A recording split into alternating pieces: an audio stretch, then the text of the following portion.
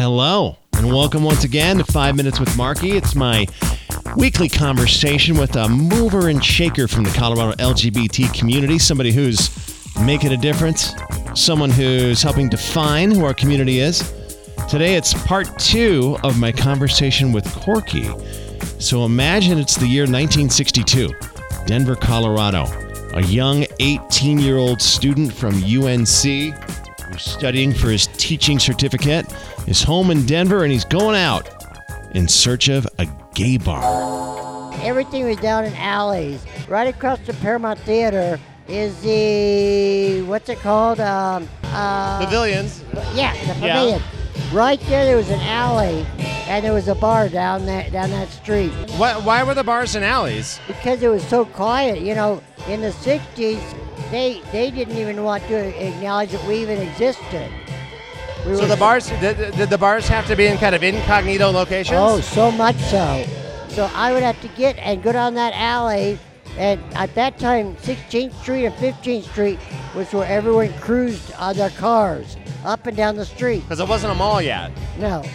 So I would have to get to that corner and go so fast to the alley so that my brother or any of my friends wouldn't happen to be cruising by and see me.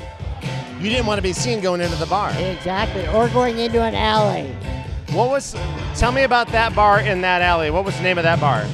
I think it was called the Back Door. I'm not really sure because... The Back Door?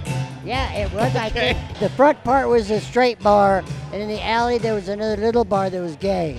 The Back Door. So I would stand out in the alley until somebody would say, "Come on in, baby."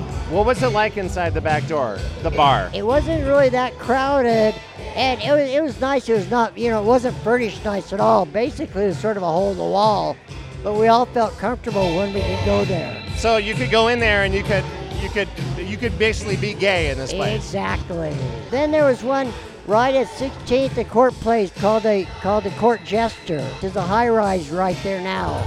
Right where there's the Sheraton there. Yeah, right across the street from the Sheraton. The Court Jester. What was that place like? It was where all the gays went that were professional and preppy type. And then on Sundays, all the bars closed at 8 o'clock. Wait a minute. The bars closed at 8 o'clock on Sunday? Why? Yeah, that was just the law in Denver. So there was a bar on Larimer Street, when Larimer then was just a skid row. But there was a bar there that they could serve beer.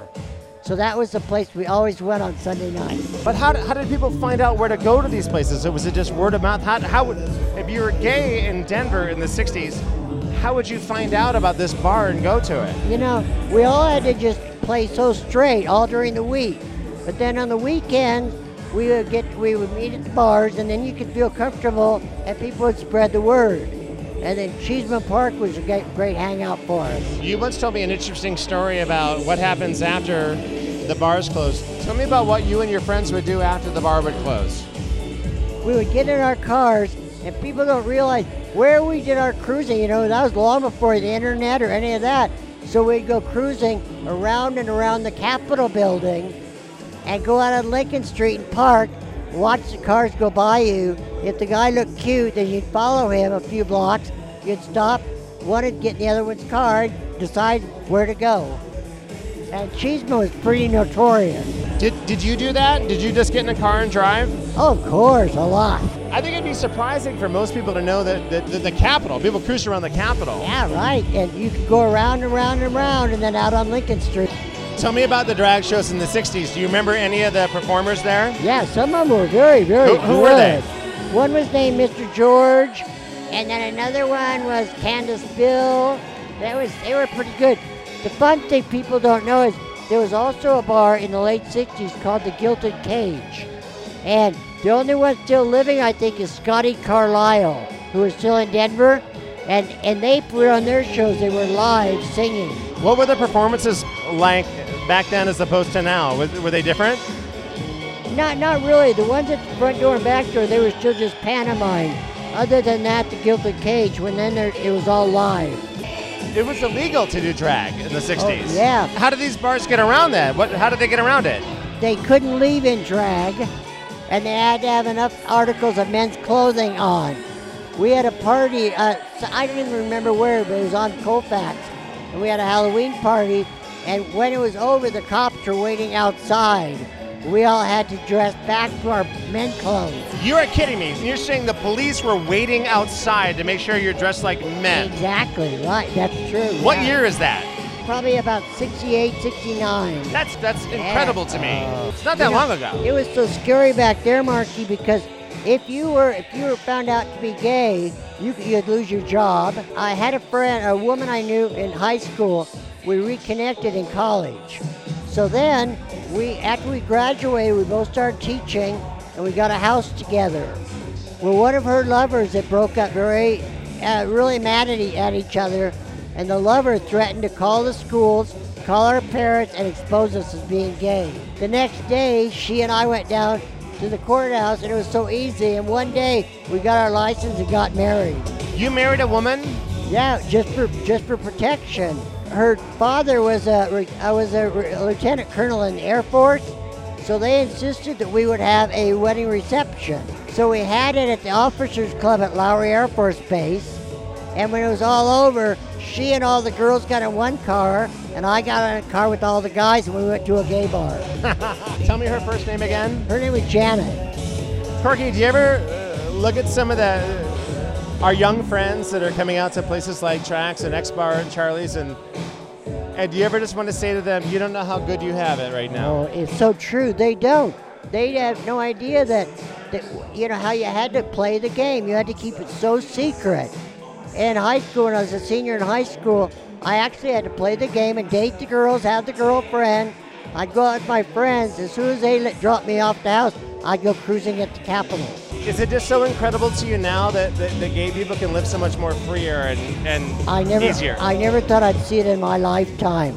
Right when they really started to get to know us and found out that we have big hearts, we're there to help each other, we're there to help the neighbors, we keep our houses nice, that's when they really started to accept us. You've sort of laid out for me, Corky, how vastly the community has changed the 60s until 2017, and it's like an amazing metamorphosis.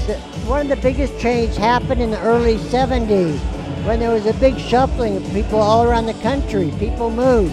What do you think caused that change in the early 70s? I think the hippies, looking for newer pastures, looking for places to go. Let me ask you one final question, and thank you so much for this time. If you could write a letter to yourself, 2 paragraphs, you're going to send a letter to a younger Corky who's 20 years old in the 60s, what would you tell that younger Corky?